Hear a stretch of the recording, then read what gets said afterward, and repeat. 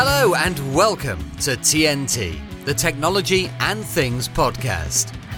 Your host, Paul Ferraro, is a former IT exec and currently a technology advisor. Jeff Kruger, a fellow technology enthusiast, is the co-host. They both spent many years working for a Fortune 500 company and are both passionate about leadership, technology, and the community. Hey, thanks for coming on our Technology and Things podcast, Ken. Really appreciate it. No trouble. I've been a long-time watcher, and I know it's a lot of work to get a podcast going, but you guys have a cadence down, and I can't wait to go through and learn, and as I've learned many times listening to yours and other ones. Yep. And Jeff Kruger is our co-host here. Hey, Ken. Hey, Jeff. Good to meet you. I wasn't sure your name with it showing up as Paul. We have to sort of keep things confusing here, just to keep you on your toes. Yeah, we're actually in a new studio, and it's been a bit of a transition. It's like a shotgun wedding here. Actually, we just got started. But Ken, I think you and I actually have met in the past. I think when you were at a startup, a prior startup. Yeah. Before this, I did some contract work for a company called Stellus, which was Samsung. Yes, mighty Samsung, the fifth biggest company in the globe. They tried to create a file system, and they respectfully wanted to keep it as a non-GA product. So they were just kind of vetting the marketplace, and everyone there knew the expectations as a part of it. And they decided that selling billions and billions and billions and billions of NVMe devices and memory devices was better than selling millions and millions of file system. Yeah, well, I think you know this. I mean, creating file systems is not easy, and a lot of people. It takes about 5 years to write a proven and resilient data path. About 1 year for the architecture and 4 years to do all the QA testing, all the resiliency testing, and make it robust and harden in the marketplace. Yeah, it takes a while. And full disclosure, I spent 25 years at EMC, now part of Dell. My brother's still there. One of my brothers is still there. My other brother's at Cisco. We're a high-tech family. But I sold mostly block storage and on Oracle databases. So if they fit in a nice little database, I knew how to sell that. 360 gigabytes at a time. Sorry to go back old school days as far as bids and RFPs we did. But the good news now is I think 89% IDC, we're big IDC clients, and I think it's out there and it's public knowledge. 89% of all the growth in the environment is unstructured data. So, file and all AI. And I was talking with someone, we were interviewing a sales rep, a potential sales rep earlier today. And it was all, he goes, my goodness, Kenny, you go to LinkedIn, all you see is AI. All you see is AI. It's driving everything. And I think coming out of COVID, and some states are ahead of California. We're all in California, at least I know you're in California. I'm in California. I'm in beautiful Santa Cruz. People are looking for a competitive edge. And I know Evotech spends a lot of time on that. And I've known Jeff Klenner forever, and I've known Ned, your CTO, for a long time. And I know you'll always have your customers, driving interest at heart, and you galvanize and put together an awful lot of solutions for them. But to answer your question, as we come out of COVID, people are looking for a way to gain share and get a competitive edge, even more than ever. Those who have cash on the sidelines are using it to their advantage. It's not just Amazon making Amazon Go. It's not just the COVID business, which we can talk about later, or the COVID resiliency business, or it's the autonomous driving business. But I worked with you at Samsung Stellus. Before that, I was at a startup called Sign Now that I actually kind of created. A SaaS company, right? Yep. Yeah. So it's electronic. So electronic signing. So it's DocuSign's number 1, Adobe Sign's number 2, Sign Now is number 3. They were based out of Newport Beach. And if you remember CUDA Sign, and no one does, but it was a Barracuda signature product. And we took that code base with us, spun it out of Barracuda, and created a freestanding company called Sign Now. And that, my goodness, I don't know what the math is from $200,000 to 59 million ARR, but that was fast. Wow. It was a small, mighty team. And, we did a good job on the green market, and where people want to go with. And we had one competitive advantage. If you were, let's say it wasn't COVID, and you flew to O'Hare Airport or LaGuardia Airport, if your friend didn't pick you up, you probably would order an Uber. Would you ever order an Uber on a computer? No. You'd use a cell phone, right? But every single day, people think they're saving time using DocuSign, using electronic signature that starts on a client. It starts on your computer. Critical flaw. It's an interface that has an API. SignNow is an API that has interface. The difference is you can actually conduct business and initiate business in the field. So if you're Best Buy doing Geek Squad and they put in a router, you can actually do business then, initiate it in the field versus waiting for, we'll have the troops get back to you on Tuesday with a quote. You actually do it in the field. So there's a lot of instantaneous real-time business to be out there. Before that, I was at a startup called Verident, which if you remember at one point, the like button, Like, took off button from Facebook and made Facebook mobile sticky. At one point, Facebook was all on the desktop and hardly ever was mobile. LinkedIn had that same issue. How do you get people mobile? And they created the endorse button, ENDORSE. Sorry to spell things, but my accent gets in the way. I'm from Boston originally. But we were in a meeting with LinkedIn and a small startup called Verident, VIRDENT, which is Latin for green. They were based in Milpitas. That was one of the startups we might have worked together on. But I was in a room and in came a guy named Jeff. I didn't know it, but he was a CEO. Very non-pretentious person. He goes, we need something that makes us mobile and sticky, and we got to kill the latency here. And these guys tell us, his team, I won't say their names, but one of them's still there. And the other one has moved on and moved up they both moved up the food chain. But he came in, he goes, we got to compete with the stickiness of Facebook. We got to be the business equivalent of Facebook. And that's how LinkedIn created the endorse button, which did help them move into mobile a little bit more. That company was called Verident. It was bought by Western Digital. And I'm sorry, before that, I spent 25 years at EMC. So I was at EMC when it was a startup. We only sold memory cards, and we went in the storage business. So real long kind of background on me. But I like companies. Sorry, one of my mentors, Jeff Goldberg, who's up in heaven now, said, it's not the big that eat the little, it's the fast that eat the slow. And I like being in fast companies. And sorry, I just updated my backdrop. If it's a podcast, you won't see. If it's a vlog, you will. But Fast Company named us one of the 10 most fast-moving companies and most innovative companies in the world. Can't believe it. That's great. We don't have millions and millions of employees or thousands and thousands of employees. So we were the smallest company named the most innovative company in AI by Fast Company this week. So I'm going to change awesome. my backdrop. Yeah, it's incredible. So, but no, I like working at companies that are ahead of the market. And when the pace of the company that you work at is slower than the market, my mentor also told me, Jeff Goldberg, the end is near. So you have to work faster. You always need one more person. You always have less resources than you really need. You always have less time than you need. You're always a half hour late for dinner or a half hour late for everything. But that breakneck speed gets you ahead of the competition. So hope that helps, Paul. Yeah, no, that's great. I was curious what was sort of special about Weka, and I think you already answered that, and around innovation and the speed and the velocity that they're moving. One of the things, Ken, just I follow you on LinkedIn. You do a lot of these sort of walking little blogs where you go in an elevator or you're walking down the street. What's kind of been the response to that? It seems like it's really good. How'd you get into doing that? It's kind of a neat thing.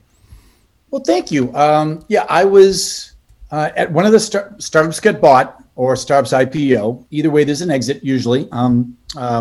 Hopefully, after one of those exits, I was interviewing for a position. I met with Mark Leslie. You guys probably remember Mark Leslie. Oh, yeah. I think he's on 9 to 10 boards, board of directors. How he founds the time, I have no idea how he does that. He was the founder of Veritas. He actually gave me the inspiration what to do with SignNow. When I met with him, I said, Mark, wow, you were the founder of Veritas. He goes, well, not really.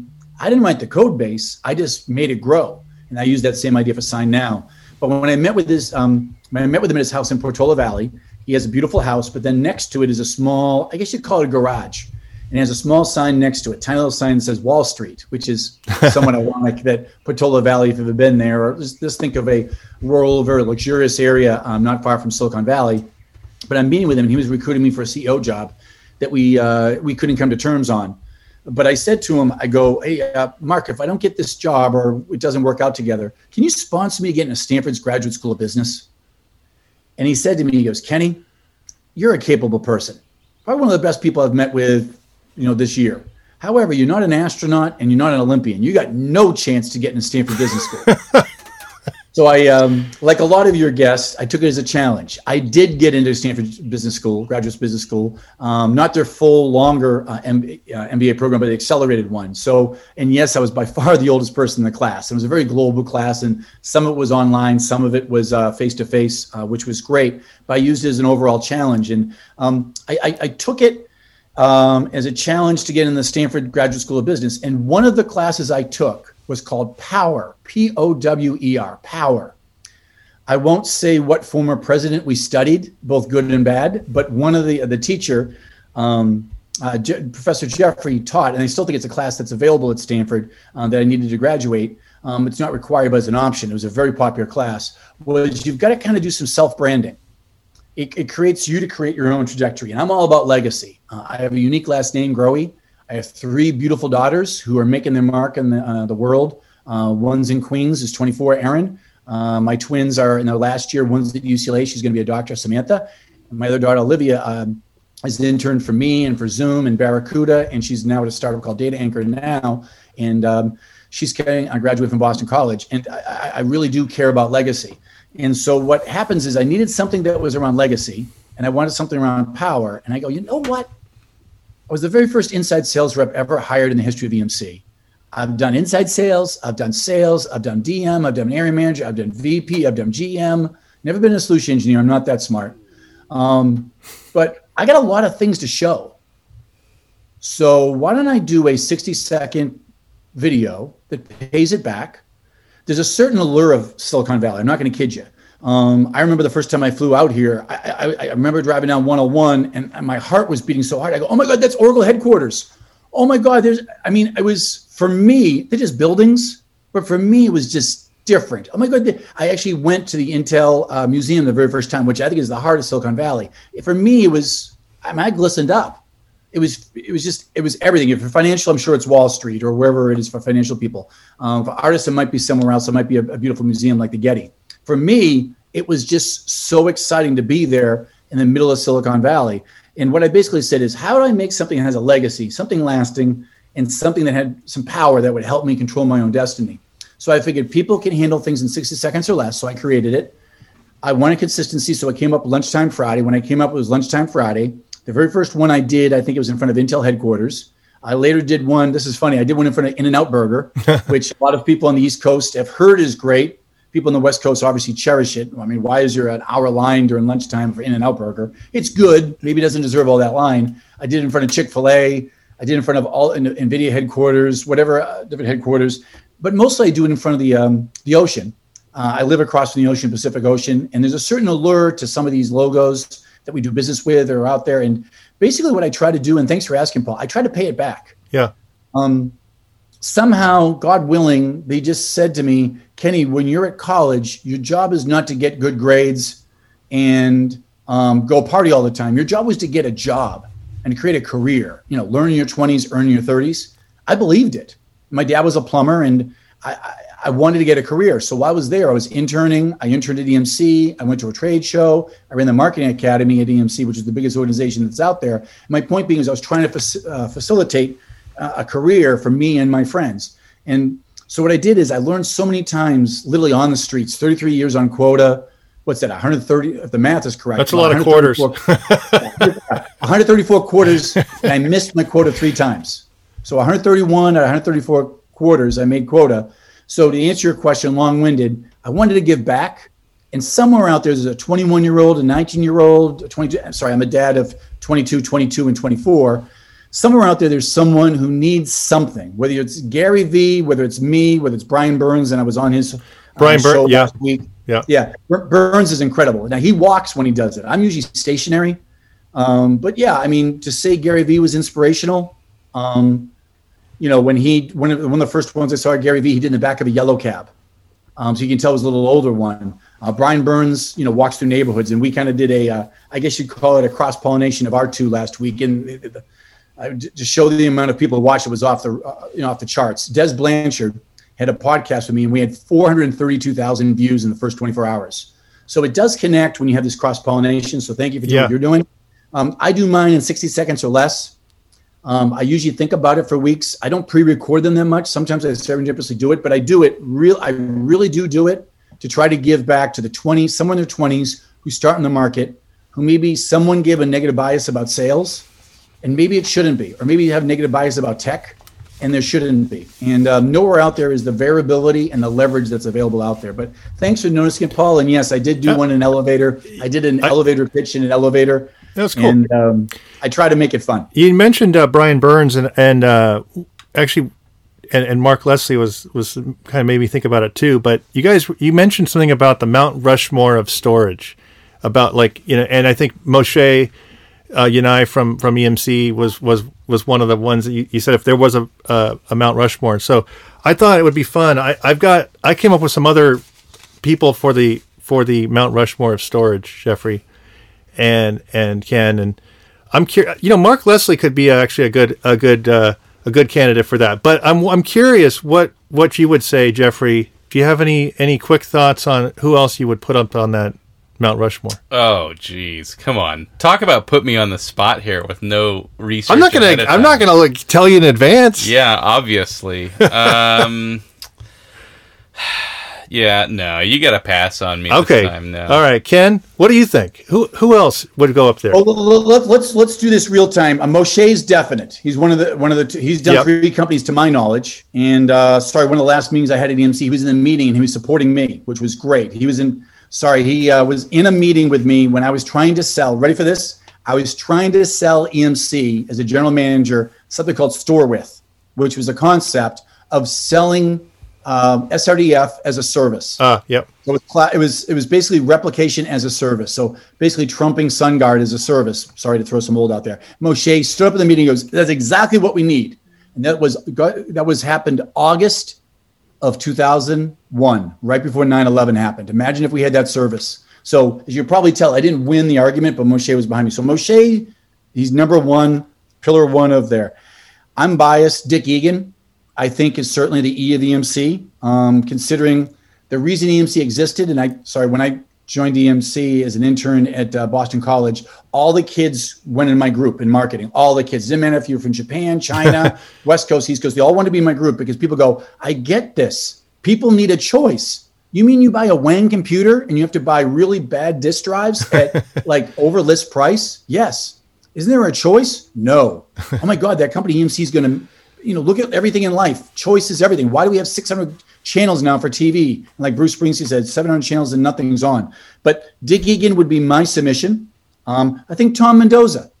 I mean, he's very endearing. Now, I realize he's more on the sales side. Sorry, you're talking to a lifelong salesperson who grew up to a general manager and now executive. Yep. I did have Dave Hitz on my list. So that's the one I thought of while we were sitting here. Yeah, but, okay. I had Dave Hitz, yeah. But Tom Mendoza as well. I mean, you probably need both those guys. Maybe Hatfield from Pure. So I'd say Moshe, Dick Egan. I'm a disciple of Mike Rutgers, the second CEO of EMC, who really grew EMC. So again, he wasn't a founder, but he grew it. But no, I think Mendoza deserves some votes.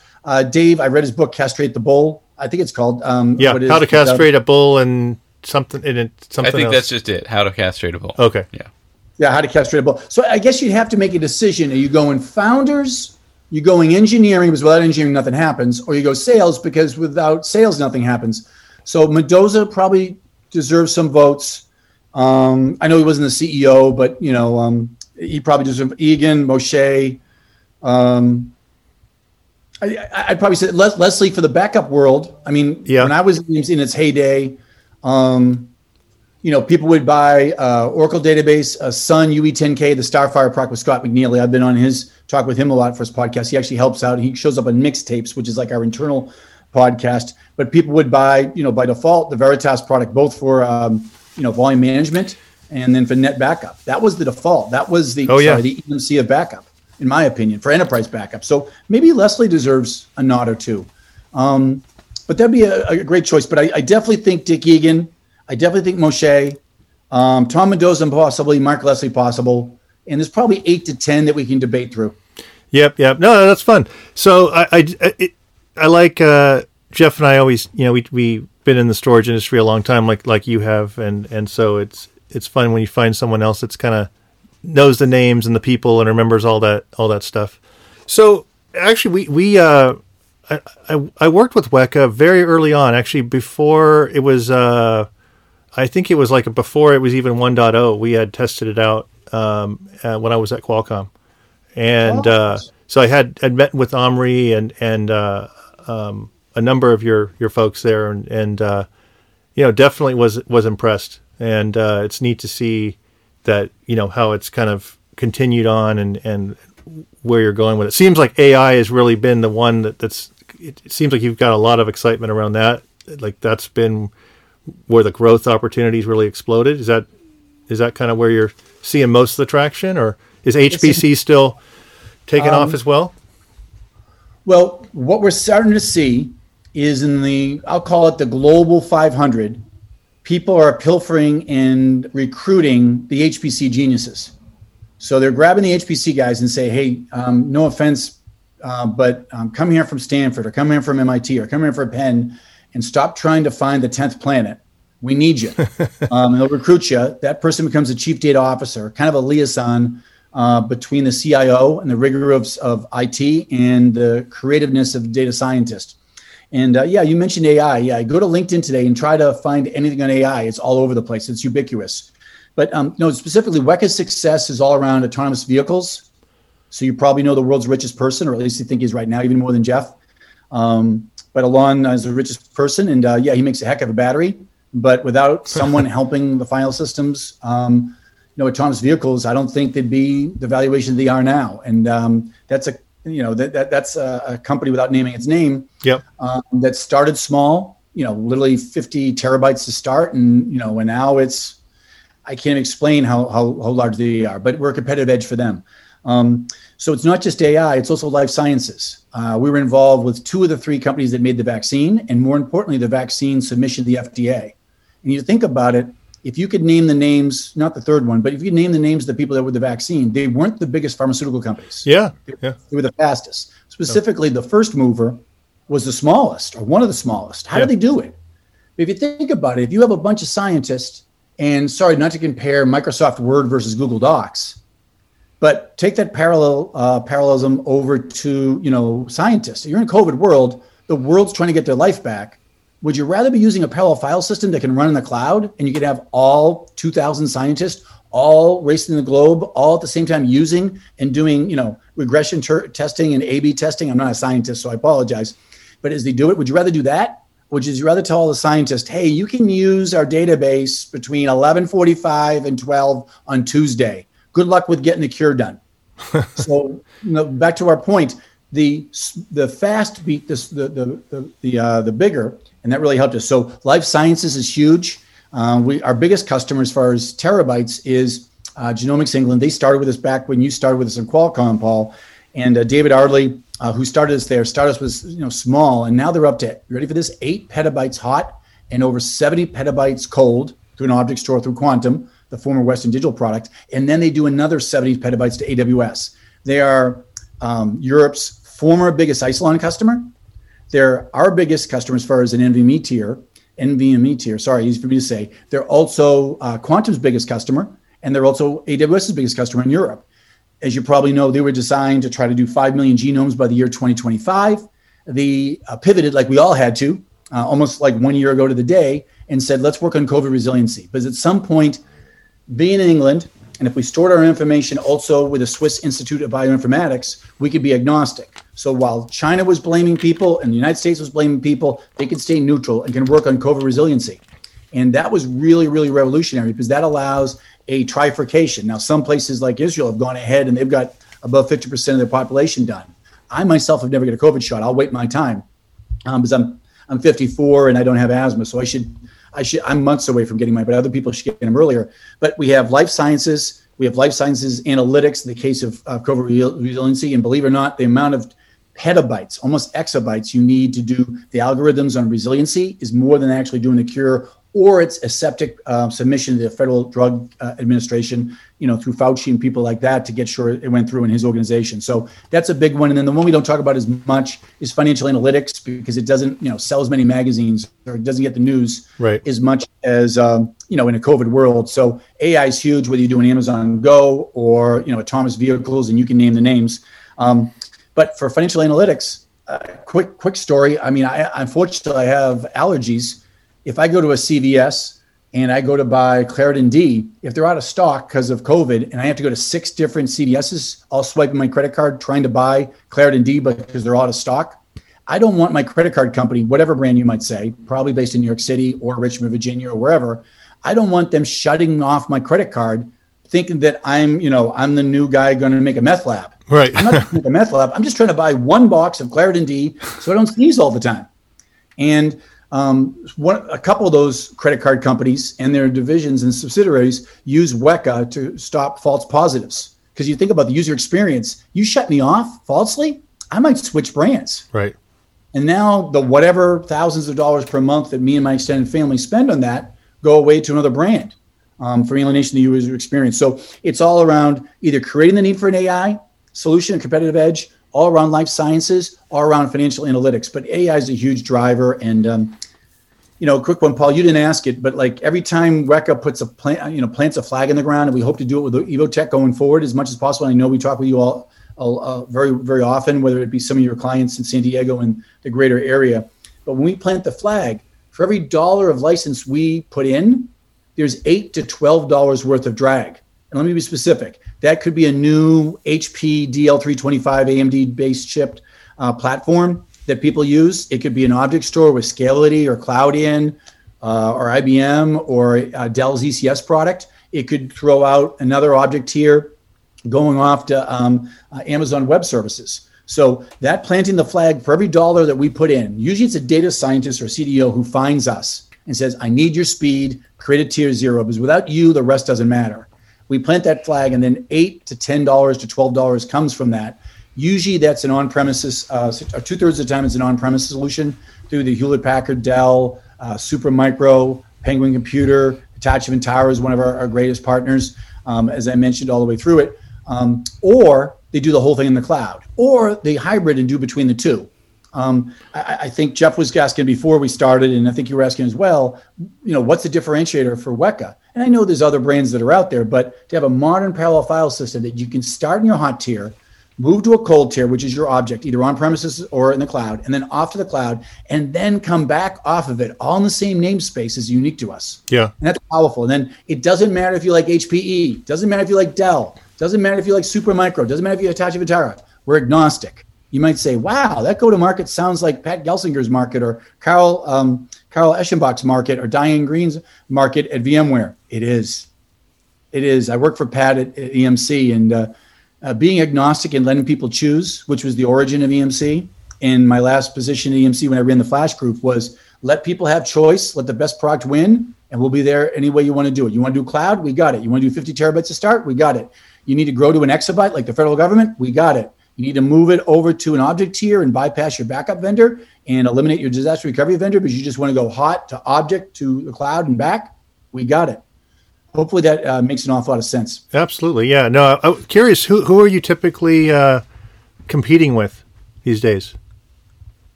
Well, there's a couple of legacy parallel file systems. GPFS, I call it. I think IBM calls it Spectrum Scale. Yeah. That's one. That's a beast. And then obviously Lustre is out there for the parallel file systems. Right. But to be brutally honest, we either compete for new wins or existing with Isilon. Yeah, those are both pretty complex systems to get going. So, I would. An example: one of our accounts, Oklahoma Medical Research Facility, just went public with us last week. They started with only 68 terabytes with us, so not that large. The sales cycle was 30 days. To be brutally clear, they got some donations for the servers. They got donations for the file system. They got donations for the network. They paid for the Weka license because they needed Advantage. They didn't want to take 70 days because at the end of the day, their job as data scientists is not to take donations. Their job is to get something done. And when the job for research, genomics research, took 70 days to running Isilon, they needed to make a change. So even though they were granted to them, they paid money for Weka, not an arm and a leg, less than 6 figures. And they got it going, and they literally had it going, Paul and Jeff, in less than 30 days. And they were able to make a difference. So instead of 70 days, that genomics workload took less than 7 days. And we're trying to get that even faster. So to answer your question specifically, you can turn it lowest, I think the lowest configuration is 50 terabytes. You can do in the cloud. They actually did a POC, or we call it a POV, proof of value. Yep. And they did it on premises using Supermicro Kit. I think they used a couple big twins, and they had resiliency. So mostly it's people who have Isilon and they respect Isilon. That account I talked about, Genomics England, they were Europe's largest Isilon customer, 28 terabytes. Petabytes, probably. Petabytes. I'm sorry, I misspoke. My fault. 28 petabytes. And they had never had a failure. They liked it. Their problem, though, Paul and Jeff, is that they had 10 storage administrators. And in COVID time, that's a problem. They couldn't get in the data center. So they had to switch to an environment you can, do online and have a, we call it Weka Home. We can, actually manage it remotely. And they got down to part-time of one person. They did not lay off those 9 individuals, Paul and Jeff. They actually repurposed them to other more proactive activities to gain share and do other things for it. But to answer your question specifically, there are 2 legacy parallel file systems that take quarters and quarters to put in. Yeah. Oh, yeah. Ours take hours to put. 15 minutes to deploy. You can spin up Weka on AWS in 4 clicks. In fact, some customers might do it right now. And then once you get it going, you're having a production within hours. And then what's been great with us is not only do we throw off 8 times that for the VAR ecosystem, of which Evotec's one of the leaders in the world in that, but the repeat buys tend to be very lucrative because you say, wait a minute, I got a really good tier 0. How can I make my tier 2 and tier 1 better? And you buy different, and it's off-the-shelf hardware. We work with everything. It's one global namespace. And then let me throw a word out there. Gartner came up with it, and I'll try to repeat it. He goes, Julia Palmer gave it to me, a very well-known analyst. Actually, she worked in California at GoDaddy, and she built one of the first data marts in the world before she went over to Gartner. She goes, Kenny, what Weka does different is extensibility. The fact that you can start on the cloud and move to on-premises, or start on premises and go hot to cold or cold to hot and move it up, and you never leave the same namespace. That's extensibility. That's incredible. You've got data mobility. You got to talk about that more often. But thanks for asking questions and teeing them up, Paul and Jeff. Absolutely. So have you been on Clubhouse? Just last night was the first time I did it. I did it last night. I know it's random, but I feel like you would be great on there. I mean, doing like just thinking about the show you did with Brian and talking about leadership and sales and some of that kind of stuff. I feel like it's a great platform for that, Well, what happened to me last night, to be brutally honest, I got invited by one of the people who recruited me to EMC, and then he invited a venture capitalist, Peter Bell, who knows a lot about storage. He's on the board and an early investor in many storage companies. In fact, he was the CEO and founder of Storage Networks. Oh, nice. Talk about storage. So maybe Peter should have been on Mount Rushmore. But he was a cloud version of storage, probably 2 decades ahead of his time. And him and Bill Miller started Storage Networks, and they were incredible. I actually was the gentleman at EMC that sold to Peter. But Peter was the host. He went through Harvard Business School, good friend and ally, and we golfed together at Pasatiempo just last month. But he's on Clubhouse. I sent him a text, and I said, I don't know Clubhouse. I'll be a half hour late. I had a customer meeting. Full disclosure, it was finishing up in Germany. It was really off hours for them. But I showed up at Clubhouse at 5:30. I looked at the UI. It looked incredible. Probably like the first time you went to LinkedIn and the first time you went to Facebook, or the very first time you were on Instagram, you're like, wait a minute, I'm going to look around a little bit. Why no time to look around? I showed up, and there was a few hundred people. Peter, God bless him, interrupts the whole thing, clears his throat, and says, here's Ken Growe. I knew him when he was a sales rep. He's been a very successful CEO. He's now at a place, and I didn't know the whole cadence at Clubhouse. Yeah. So I asked a question, like most sales reps, most sales reps are like good doctors. If you go to the doctor, you don't walk into a doctor's office and 3 seconds later say, let me get the cast for your arm. And you go, wait a minute, my arm's not broken. How do you know my arm's broken? Don't you want the full checkout first and then you figure out your arm's broken? Of course. So a good salesperson asks a million questions. You act like Columbo. You pretend people are throwing a porcupine to you. If someone throws you a porcupine, you want to grab it and throw it as quick as you can, get with the spikes out of there. So, but no, I'll probably do something at Clubhouse over time, and I'll get my toe in the water. But what I found is, sorry, for those who are marketeers that are out there, I made a decision. You can either run your own podcast or be a frequent guest to others. And our decision was this. If you go and you do a Google search for anything, if you Google search world's fastest file system, you'll get to Weka, for example. Most people, think of yourself as a consumer, you'll gloss through the paid ads. Everybody does. You typically won't do it because you don't want the cookies, and you're looking and you don't want to be hounded, and remarketing is going to get all over you. So you scroll down to the first authentic lead. And you typically go to a site like Gartner's Pure Insights or G2 Crowd or whatever you're out there, or whoever wrote the Wikipedia page. But my point being is, my theory was if I could be a frequent guest on Joe Rogan or Brian Burns or Dez or your show or the Data Chiefs I'm on next week. My point being is if I could be a frequent guest, it's a little bit more organic than if we ran our own show. Yeah. Yep. So that was my decision. No, it's not, I think it's cool because then you can also go into totally different topics. You can kind of go wherever you need to go. You're not bound by any kind of particular topic. Like last week you were talking about leadership. The week before you're talking about technology. The week it's sort of could go anywhere, which is great. Yeah, it was ironic. We were talking about the Mount Rushmore storage when I was on Clubhouse. Peter put me on the spot. Everyone should be able to talk about their company and themselves for 5 seconds, which I was doing it. But as I did it, I didn't quite know what was going on. All of a sudden, a balloon or some type of icon comes out, and the UI is incredible for Clubhouse. But I looked at it and says, Bill Scannell wants to grab you to another room. Bill Scannell was my boss 4 different times at EMC. He still is the number one sales executive at Dell. And I didn't know what was going on. So I didn't know if he was saying good job on your speech or come to a different room with me. I don't know. And that's the thing. That's what I've heard is that when people are actually speaking, they can get inundated with different, people are kind of communicating with them, and it can be very distracting for them because they don't know, like you just said, where are you supposed to go somewhere else? They're trying to say hello, all these different kind of things. So I think there's still some UI stuff to work out for the speakers and some of that, but, no, Paul and Jeff, cool. You guys are very astute. This is good. I do a lot of the average people who watch Lunchtime Friday, which is only 60 seconds, is over 17,000. That's my average. I did some demographics, and I'm so happy that over 65% of the audience that watches it is below 30. And wow. So it's hitting the mark where it should be. And that's cool. I'm kind of unique. I've lived in 4 or 5 different places. I grew up, I still have the Boston accent. I've lived in Florida. I've lived in New York. I've lived in Minnesota. I lived in Ohio. I lived in Pittsburgh. And now in California. So I've lived in a bunch of different places. So I have a different following. And I went to a bunch of different places. And I've kind of done technology. I've kind of done general management, kind of done executive, kind of done sales. So I kind of bring out a different audience. But you are right. When I was on Clubhouse, one of my flaws, I'm easily distracted.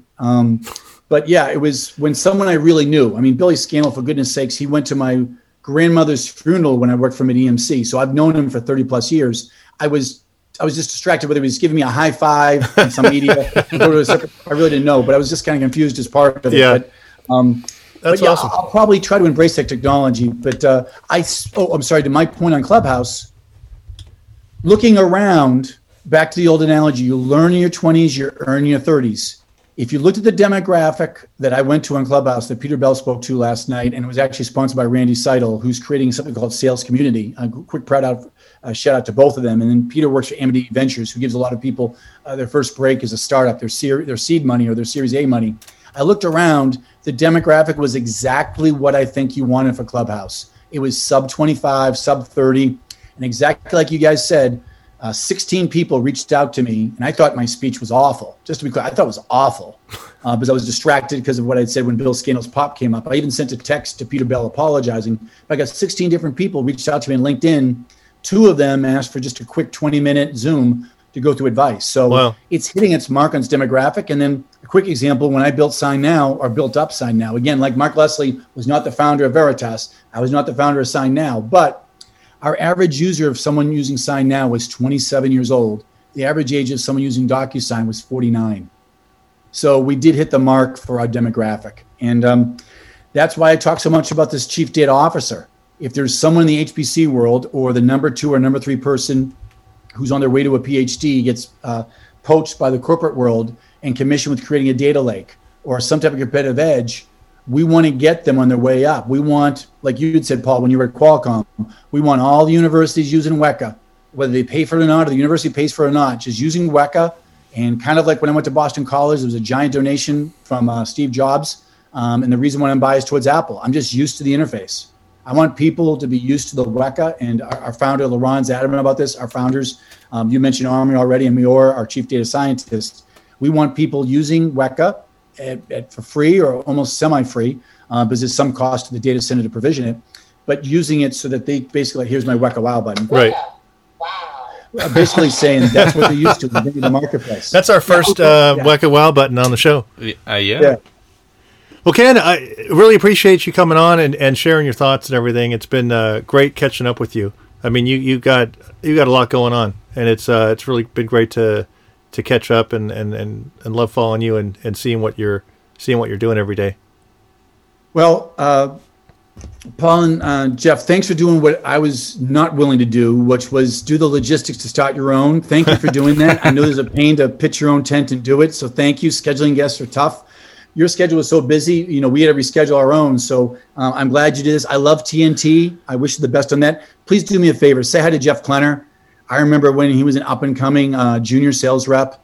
And it's so great to see him as president. I love his social posts, how he talks about family. Yeah. And then shout out to Evotech. You guys do it right. You care about the ecosystem. You tend to pull things in. No one can do it alone. You represent lots of brands, but they tend to be the up and coming brands. And you tend to put things into your sandbox, into your environment, when, to be brutally honest, if you're a Fortune 500, you don't have the time and you can't have the risk profile to do it. So you might do it for them so you get cutting edge. And it's a big difference. I mean, Elon Musk couldn't be Elon Musk if he didn't take risk with something like a parallel, a modern parallel file system that's limitless. Yeah. So that certainly helps. And then also say hi to Ned, your CTO. He gave us a good once over on the Samsung company before that. But I appreciate doing something that I was unwilling to do. Thank you for reaching out to me. As you probably know, I reached out to you. I'd love to be in this podcast, and big fan of TNT. And let's hope the ratings are as good as Ted Turner's TNT. I hope so too. Thanks so much, Ken. Great to talk to you, and we'll see you next time. Thanks, Ken. Thank you. Nice meeting you. Bye-bye. Thanks, Jeff.